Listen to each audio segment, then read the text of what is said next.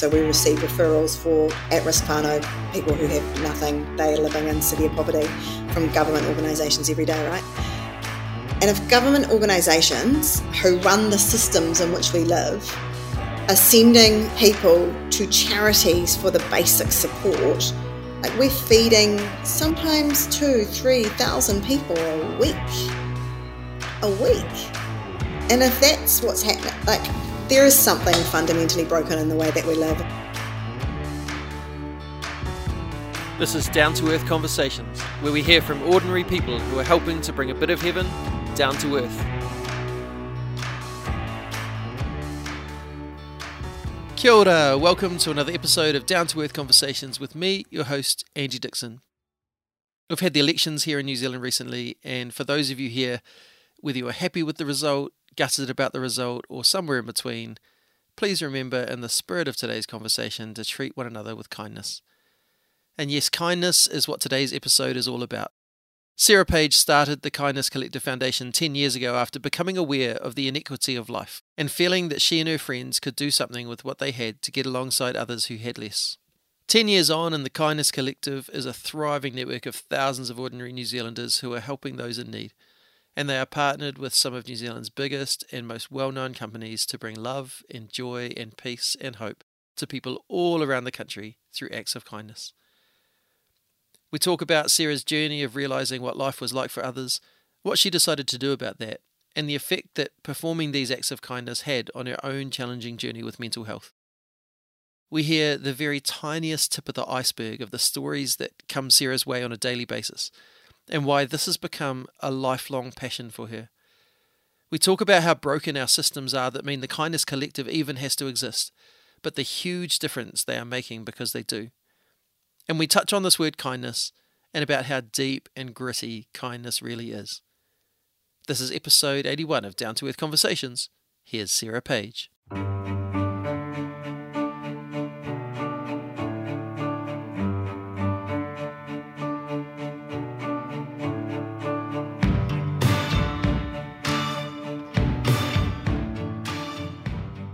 Kia ora, welcome to the podcast, Sarah Page. Kia ora, thank you so much for having me. It's very nice to see you again after so long. Yeah. I don't want to think about 23, 24 years, something like that. Let's be gracious and say 20-something. Yeah. But nice. I think it's a lot longer than that. Yeah. So for those who don't know you, nor here, who are you? Tell us a bit about yourself. I am Sarah. I'm the founder and chief executive now of the Kindness Collective Foundation. So we are a nationwide, what I call for-purpose organisation, because I hate the word charity and all that it encompasses. Yeah. Yeah, right. Cool. And you've got a background in kind of business stuff, marketing. Do you want to tell us a little bit about that side of things for you? So I haven't always worked in the charity sector. I actually ended up here by accident.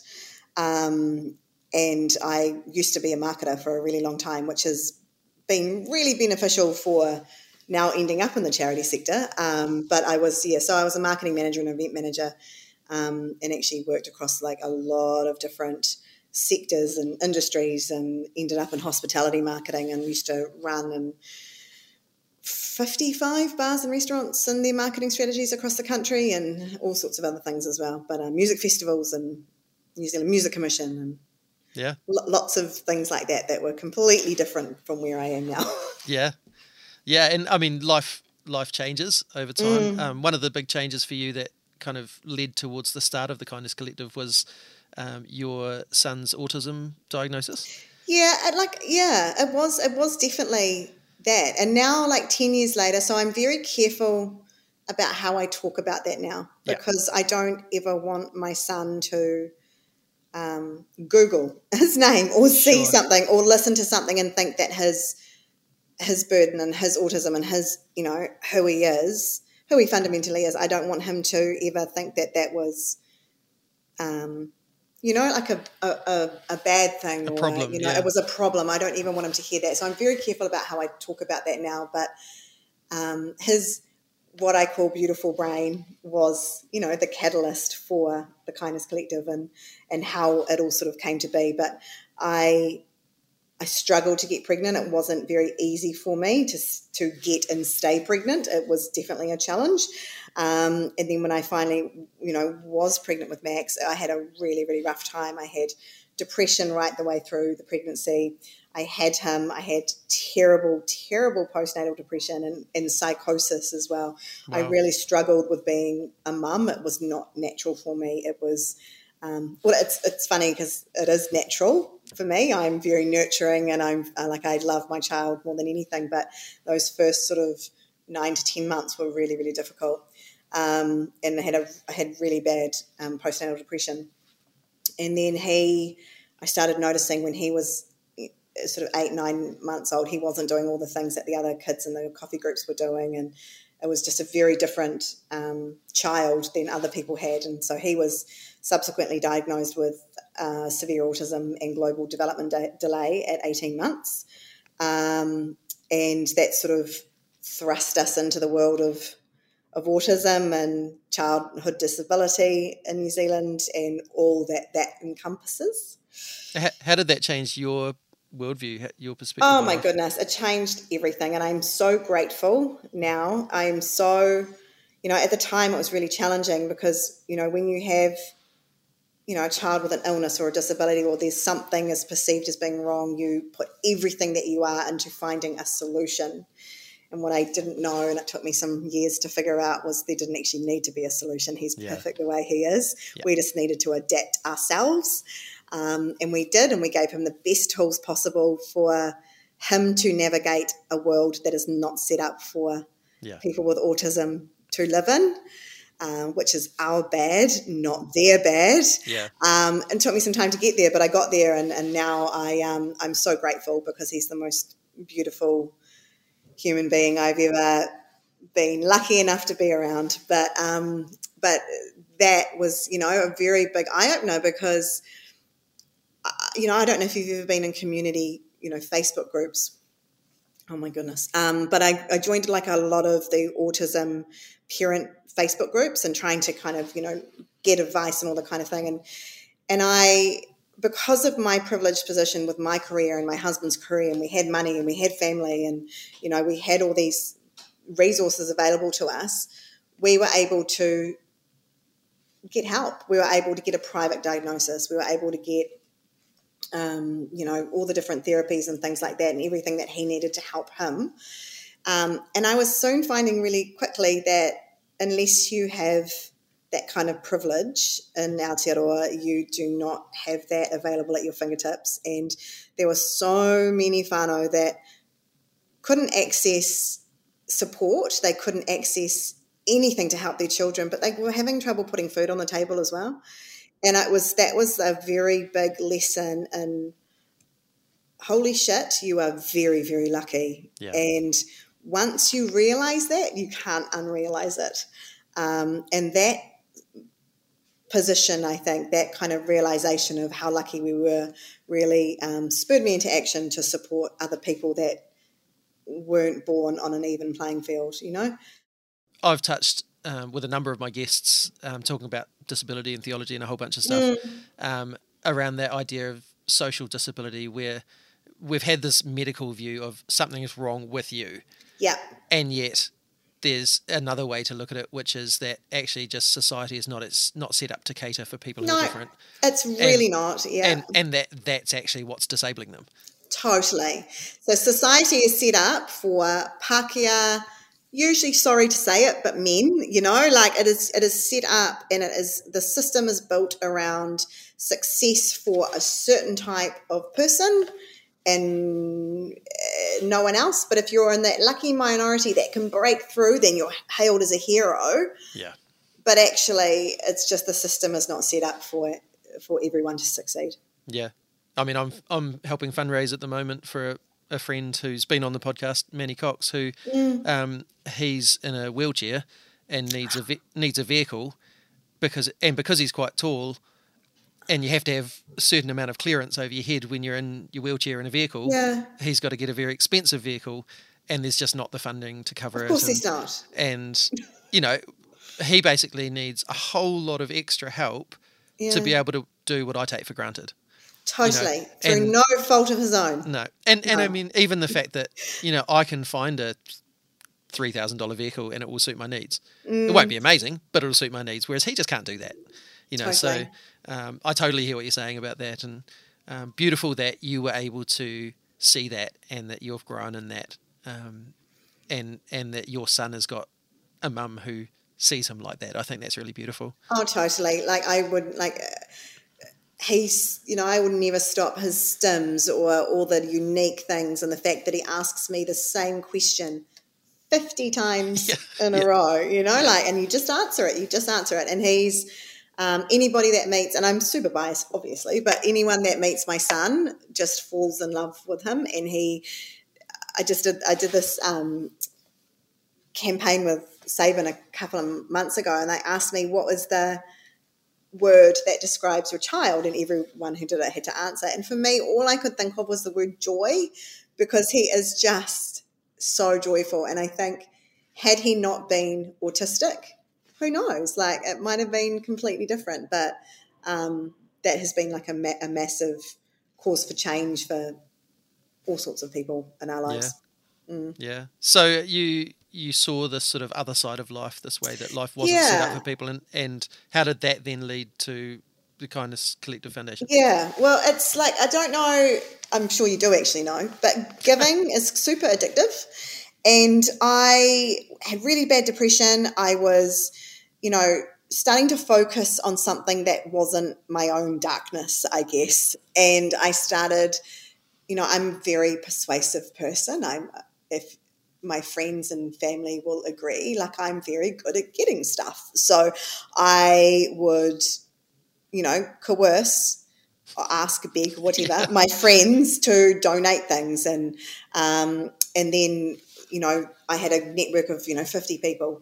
And then the next year it was 500, and then it was 1,000, and then it was 2,000 people, and then it was more and more and more. And the ability of, we were able to do more for different communities and support more people and more people. And I started to get really addicted with the, with giving, and how good giving made me feel, but also witnessing the change in my friends and my family, and some of my friends and family that were once very focused on, in the same way that I was focused on self, and it's, I guess what I have learned along the last 10 years is it's really difficult to be focused on your own depression and darkness and stress and anxiety and all those things that happen in our lives. It's really hard to feel those emotions and feelings when your focus is uplifting other people. Yeah. And so I think over the years that depression lifted, and I started to have another purpose. And, and some people, if you're a religious person, you would say that would be a higher calling. And, and I have friends within the sector that are Christians and do believe that God has called them. I don't believe that. I believe that this is the right thing to do, and it's not to do with a God or a universe or whatever it is, but I believe that this is what we should all be doing. And I think if we all took care of those that were, I hate this word, but I'm going to use it, vulnerable in our society, like if we all just focused on, other people and making sure other people had what they needed, then we'd be less focused on our own shit. There'd probably be a hell of a lot less issues, challenges, depressions, all those sorts of things. People would maybe want less, And I think the generosity you're talking about is also seeing the need and the unfairness and the, the way that systems don't work. Systems don't work. And we're starting to really see that now, I think. And for me, so we are a nationwide organisation. We work with 145 different community partners around the country, and that's everyone from the police, social services, different hospitals, Te Whatu Ora, like everybody. I receive government referrals every day. So we receive referrals for at-risk whānau, people who have nothing, they are living in severe poverty, from government organisations every day, right? And if government organisations who run the systems in which we live are sending people to charities for the basic support, like we're feeding sometimes 2,000-3,000 people a week. And if that's what's happening, like, there is something fundamentally broken in the way that we live, and it's taken a global pandemic, I think, for people to really kind of go, something's not working, and it's becoming more and more and more apparent as we go on that, the system was not designed for everybody to be successful. Yeah. And yet it's really easy to live life, if you are in that privileged kind of space, to live life without even realizing that, because you just drift along. And like, absolutely. And for me now, I can never unsee it. There are definitely times where I'm like, oh my God, I am so stressed, or that story was horrific, or I got to make $1 million this Christmas, like, which is where I'm currently at now. There's so many times that I wish, could I, go back and have not see all the things and hear all the stories, and, and hear a referral of a family that are living in a carport with a tarp around them, and they've got a medically fragile child that's been discharged from hospital and they need some blankets. I wish I could not hear that story, but you can't unsee it. Yeah, I mean, I was thinking as I was getting ready to chat to you about how awesome it is that there's organisations like yours doing this work, and how gutting it is that there needs to be organisations like yours doing this work. Absolutely. And that's the thing, is every single day, and I will, I guess, rant about it until I can no rant no more, but is that we should not have to exist. No charity or any kind of social service or whatever it is, we should not have to exist. I'm very grateful that the Kindness Collective can get support from our business community and from donors, and, from our campaigns that we do to drive resources to those that don't have it. I'm very grateful for that, but we should not have to do it. Yeah. I should not have to, it shouldn't be. We shouldn't be in this position. We should be able to live in a country where everybody is born on an even playing field. Everybody has what they need to thrive, and everybody is able to access the tools that they need to access, but we just don't. And anybody that doesn't believe that and believes that we're all equal and we all have what we need and we just have to get a job, or, those things that we've been taught to believe. And that a boot camp is going to sort it all out for you. Don't. I can't even, some of the things that I hear, and then, just politics. It's just, oh my goodness, it's just, especially going into this election, we've got a lot at stake, right? But for me, as an organisation, we have to be very apolitical. But for me, poverty is so political. And it's just everything that we see now and we hear and all this, I wish I could spend 5, 6, 7 hours reading out to you every single referral that we get from families, that just some of the saddest stories. And I think the thing for me, and my big realization, and it's really, oh my goodness, it's hit me over the head in the last couple of years, is we have been taught from a really, really young age that if you live in poverty or hardship, it is your fault. Yeah. And I am going to spend the rest of my life challenging that to every single person I meet, whether you like it or not. But we've been taught that poverty is your fault. And every single day we see it with our donations, our campaigns, and, the level of support we will get for a whānau that's in Starship, for example, or that has been affected by illness. Thank you. My beautiful team members just brought me a cup of tea. We see it with our Starship referrals. If we put a story out to our community and ask for support over it, the children with cancer will get 10 times more support as the child living in poverty. And it just reinforces the idea that poverty is your fault and you just have to work harder and get yourself out of it. And do you think that's partly too because the the child with cancer thing could happen to me, Exactly. but the poverty thing It can't happen to me because I'm. Yeah, totally. And yet stories I've heard of, people who've been really comfortable in life, the pandemic hits, changes everything, Totally. and now they're just not coping. Or a flood, or a cyclone, or an illness, or a disability. And, what is it? Most New Zealanders are only 4 or 5 paychecks away from being homeless. Like, that's a really scary thing to think about. But what's even scarier for me in the work that we do every day is, over 50% of our homeless community are our Indigenous people. So, our tangata whenua, 50% that make up more than 50% of our homeless community. And it's things like that every day that we're having to, support families with the basics, this essentials. And I mean, our organisation, we support, it's like 45 to 50% Pacifica and then about 35 to 40% Māori communities. And then that's just how we are, and that's where the need is for us, and that's the referrals that we get. And it's just every day, it's insane to me that we are here.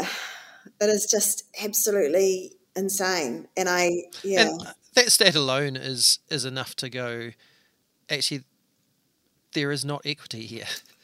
None. Like if anyone's got any sort of idea that we're all equal, we've all got the same shot in life, the stats would not be that if that was the case. Yeah, no, absolutely not. And we just don't. And we just see it in so many different ways. The prison systems, the homeless rates, the amount of Māori men and women in prison on first-time drug offences, yet we can have CEOs getting away with $1 billion. Anyway, let's not go there. We'll be here for 17 hours. But but it's just now every day that we are doing this work, we are seeing, the need at the moment in the community is just unreal. It is. And it's not just those that were living in poverty as well. It's things like natural disasters have really tipped that edge. So there are people that were doing okay beforehand. They were able to make ends meet. They were able to pay the bills. They were able to pay their rent and buy food. And now it's just this last 6 months has really pushed a lot of people into poverty. So it's busy. Yeah. So in terms of your, we've kind of talked about the general idea of kindness and what's going on, what needs addressing. How do you as an organisation, what do you actually do in terms of your on-the-ground stuff? Yeah, so we have 5 nationwide programs that we run. We've got a community hub in Onehunga in Auckland, and we have coordinators around the country as well. Actually, Christchurch is our 3rd busiest place. And so we run these programs that basically provide what we call essentials and moments of joy for whānau in need. So we have 145 community partners that will refer families every day for our Everyday Essentials program. So we're food boxes, toiletries, clothing, blankets, everything that a person needs day to day to survive, essentially. We work with some really incredible businesses like the Warehouse Group. We're one of their charity partners. We're Teagle's charity partner, Mighty Ten's charity partner. So we work with a whole bunch of really beautiful businesses that support us to support whānau in need. And then we also realise that if you're a family that is really struggling to make ends meet every week, then the moments of joy that make childhood memorable and make those, birthdays and Christmases and school trips and things like that, they're just off the cards for many families. So we also work with hospital boards and police and lots of other places as well to give children moments of joy. So that can look like we get all the Starship referrals and hospital referrals for kids, the oncology wards and other wards, and that can look like an All Blacks visit or a cake and a giant Lego set. And then we also work with a lot of schools and ECS centres and send Lego around the country because we work with Lego. So we send Lego everywhere. And then we also open the Christmas Joy Store, which is apart from my son, my greatest joy in the entire world and the thing I'm most proud of. So the Christmas Joy Store is New Zealand's first social toy store. So it's essentially, if you can imagine, Toy World at Christmas, Mariah Carey on repeat, fairy lights everywhere. It's themed. this year's theme is Bougie Smith and Coe. So it's like the Santa's Grotto, white snow everywhere. It's going to be fantastic on a charity budget. Not Smith and Co budget, but it's a social toy store. Referred families and caregivers are invited to shop for their children. They get to choose gifts, 4 gifts per child off the shelves that they actually know their child's going to love for free. So they are given a shopping basket, a trolley. We have a giant wall of Cadbury. We have a food market, and whānau can just come in and go, cool, I know Andy loves trucks. I'm going to get him a truck. I'm going to get him, and they can choose. We've got a store in Auckland this year, a store in Hawke's Bay, and then next year we'll have one at Otautahi as well. So there'll be 3 stores, and then we'll eventually build and just have stores everywhere, because I think that's the model, is the dignity of choice, because everybody deserves choice. And I think one of the other narratives we've been taught along the way around poverty is that beggars can't be choosers. Yeah. But it's bullshit, because, everybody deserves choice. Yeah. And so the store is all around choice. And so last year we did Christmas for 10,370 kids. And this year we want to do 20,000 kids, which is roughly 60 to 70,000 presents, which is terrifying. But beautiful. Keeping me up at night. But we'll be fine. Yeah. We'll be fine. But, so the store is one of our kind of moments of joy. So we do the PJ project, and we work with the warehouse to provide one-to-one to families as well. And we have a school program, and then we do build projects, because I like to do things differently. We work with Mitre 10 to build school gardens as well. Yeah, cool. Yeah, there's a lot of different stuff, but it's I believe in being community-led, and that we do not need another charity sitting in a building somewhere dictating what communities need. So we are not single cause driven. Mahi is very varied. We do lots of different things, and because we just go where the need is, essentially. Yeah. I love that. You've got the things, I'm really passionate about this thing, so I'm going to make that happen. But also there's a need over here. So let's work on that as well. And I think I love the idea that, it's in your name, the Kindness Collective. This is about a collective of people all working together to make a difference. It's not not Sarah Page making a difference. That's absolutely it. And I am very careful not to make it about me. I don't want this to be a brand about me. I'm not going to make... I want it to be about a community, and I think that it is, and and because it does take all of us, it takes the whole community to be able to support everybody and to create an Aotearoa where everybody can thrive. It's not going to be one person that does that, right? Yeah, so totally. It's about a community and a collective of kindness, and not about one human being. Yeah, and it was like, from my outside observation, it was that collective nature of everything that allowed you to swing into action when Hawke's Bay got really hit. Totally, yeah. And, Hawke's Bay's, I grew up in Hawke's Bay, so it's really dear to my heart. Yeah. And so to see you being able to get in there and get some real stuff happening on the ground. Do you want to talk a little bit about how did you get involved? What did you get involved in? Yeah, cool. Well, we do this kind of stuff every day. So for us, when the floods happened, we immediately got calls, and the Auckland floods on the 27th, on the Saturday morning, we got calls from all our community partners going, do you have some food? Do you have, and then we opened our hub, which became a distribution centre. And we had civil defence telling people to come to us, but we didn't get any money from civil defence. It's another thing I'm ranty about. Yeah. But, we had, we just basically turned into a distribution centre, and so we had lots of donations coming in, lots of donations going out, and just really supporting people at a grassroots essentials level.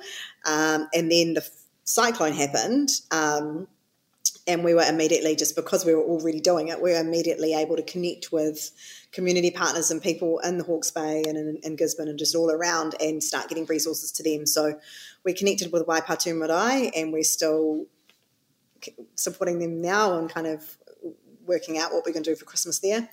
And, started connecting with other communities down there as well. And just, with working with our business community to get down, pallets of water from Coke and pallets of chicken to people who had to, cook food on a barbecue for so long, and then just started, through some funding opportunities that came, like, Red Cross and things like that, we were able to just continue. And it's been about $2 million worth of resource we've been able to support so far. And it's still growing. We're still getting referrals every day from people that are now, they've now come out of transitional housing. They're now getting into a kind order home. They're now able to, so now they need a washing machine, or now they need a bed or something like that. So we're still actively supporting people. And the Joy Store in the Hawke's Bay just made perfect sense, because so many kiddos are just traumatized with what's happened over the last 7 months. So, who doesn't need a bit of joy at Christmas? And these guys do. I mean, living in Christchurch, we know all about natural disasters and other Totally. disasters. And other disasters. You guys have had a rough time too. And the effect that can have, especially on kids. I'm the board chair at a school, and it's been quite evident seeing particular groups of kids that were a certain age when those things happen. Yes. That kind of like across the city, there's like a whole cluster of them that should have been starting school as COVID hit, or those kind of things or when we had the mosque shootings or whatever it was. There's a whole bunch of things that have impacted kids' lives, and so to have people like yourselves come in and go, we can't fix that for you, but we can bring some joy. That's exactly it. I cannot fix childhood poverty. I just can't. Yeah. But what I can do is spend the rest of my life trying to give people the basic essentials and bring a little bit of joy. That's what I can do. So that's what I'm going to do. And who can I influence in my immediate life to do that? I've done that. Now, who do I influence? And then who do we as a collective influence, around the country to be able to do more of that? And now it's 10 years on, and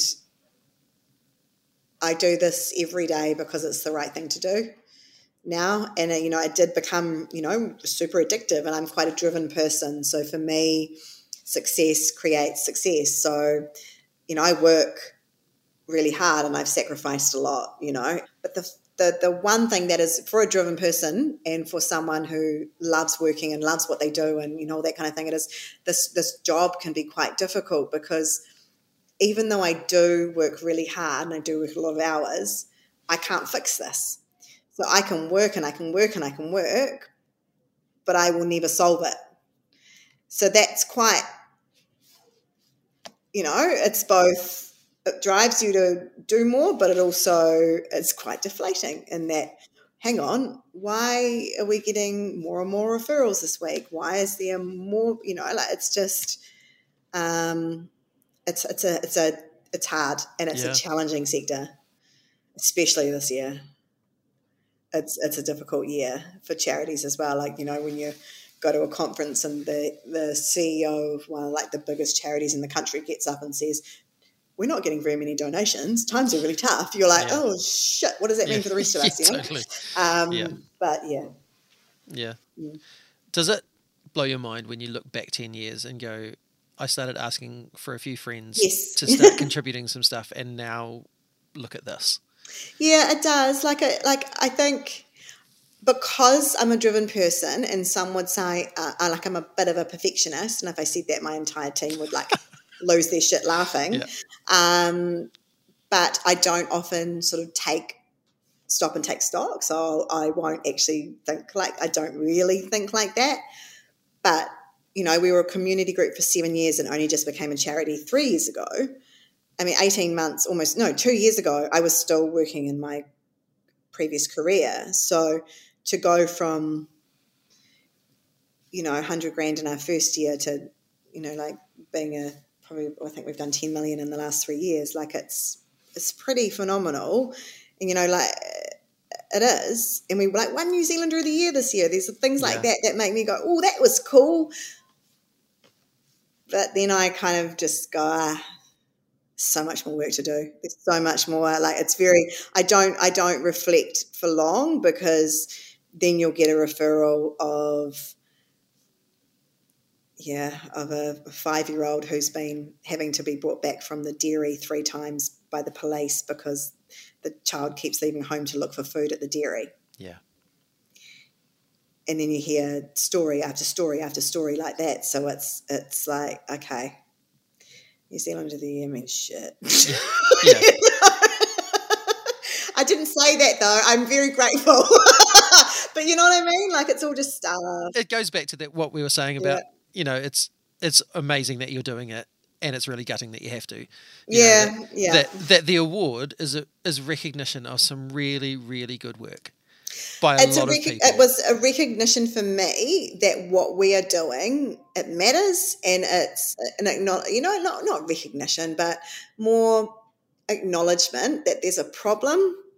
There are some people out there trying to fix the problem or trying to help the problem, and it's actually about all the social workers and the police and the teachers and the coolest thing about that entire award, apart from the fact I got to wear a fancy dress, was the most coolest thing was the following week, the amount of social workers and people who would come into the hub, pick up the award and go, ooh, and take a selfie. That was the coolest thing because they won it. Totally. And it wasn't about us, and I made sure in my speech to talk about that that I furiously wrote as I sat there going, oh shit, I think we might win.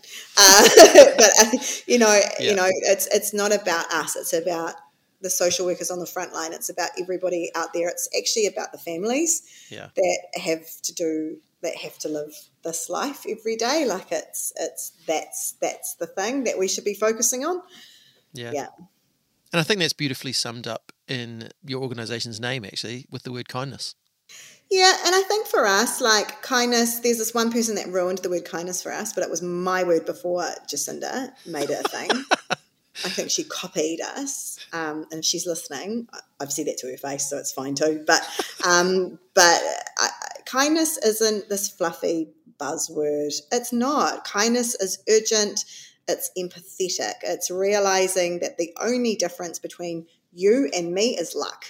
It is the only difference, but it could be any of us. So it's a word that for me is all about action, and it's not just a slogan on a t-shirt. It's actually it's a really important word, and I think if we can just inspire anyone to just think about those in their community that aren't doing as well as them, whether that's through your vote or through, whatever it is, or, donating the cans out of your cupboards or bringing a toy in at the Christmas Joy store. Or so it doesn't even have to be through the Kindness Collective. It can be, through a charity or an organisation that resonates with you. I think then I will be happy. Mm. Yeah, maybe.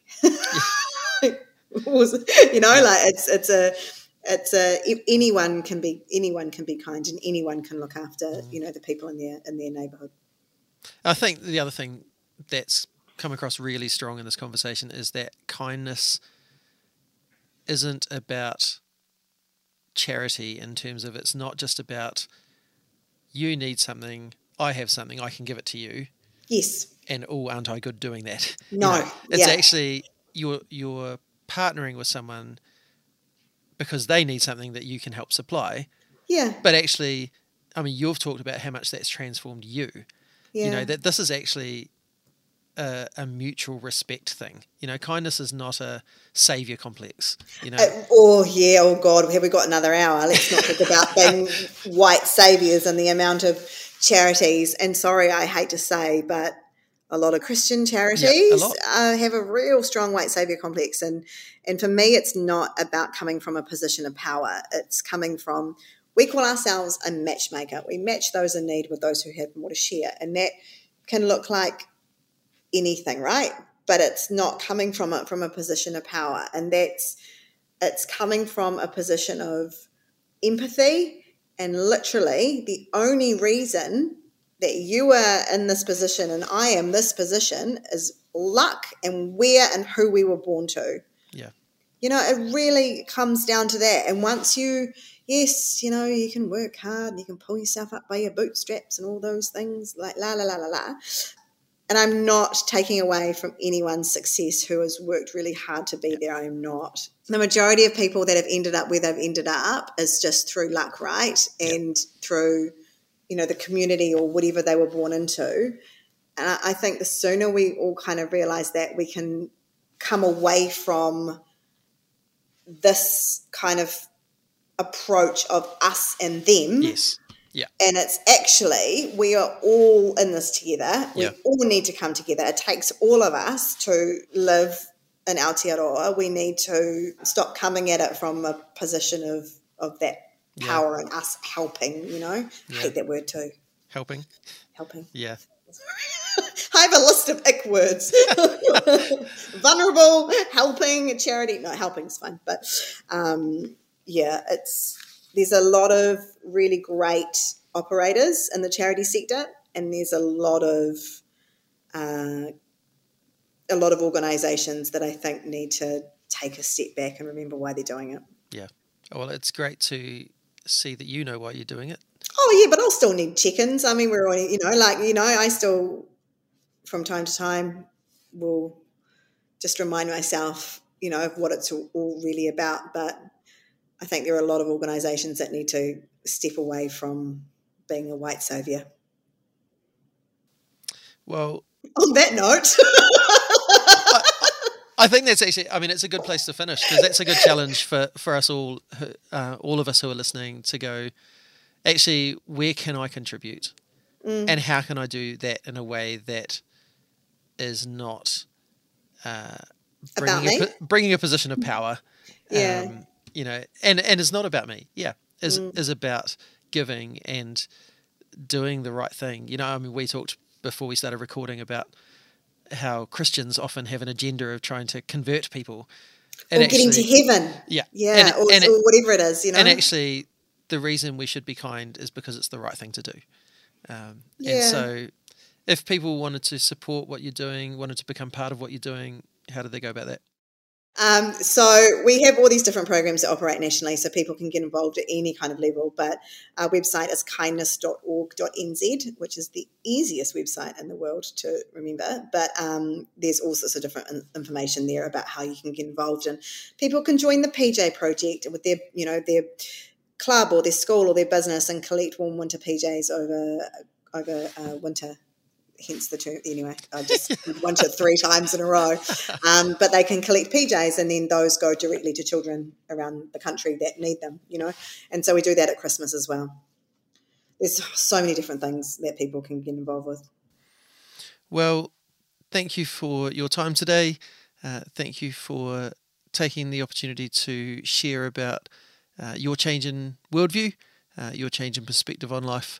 Thank you for all that you're doing to spread a bit of kindness around Aotearoa, and thank you for what you're doing to bring a bit of heaven down to earth. Ka kite, thank you very much for having me. Really good to chat.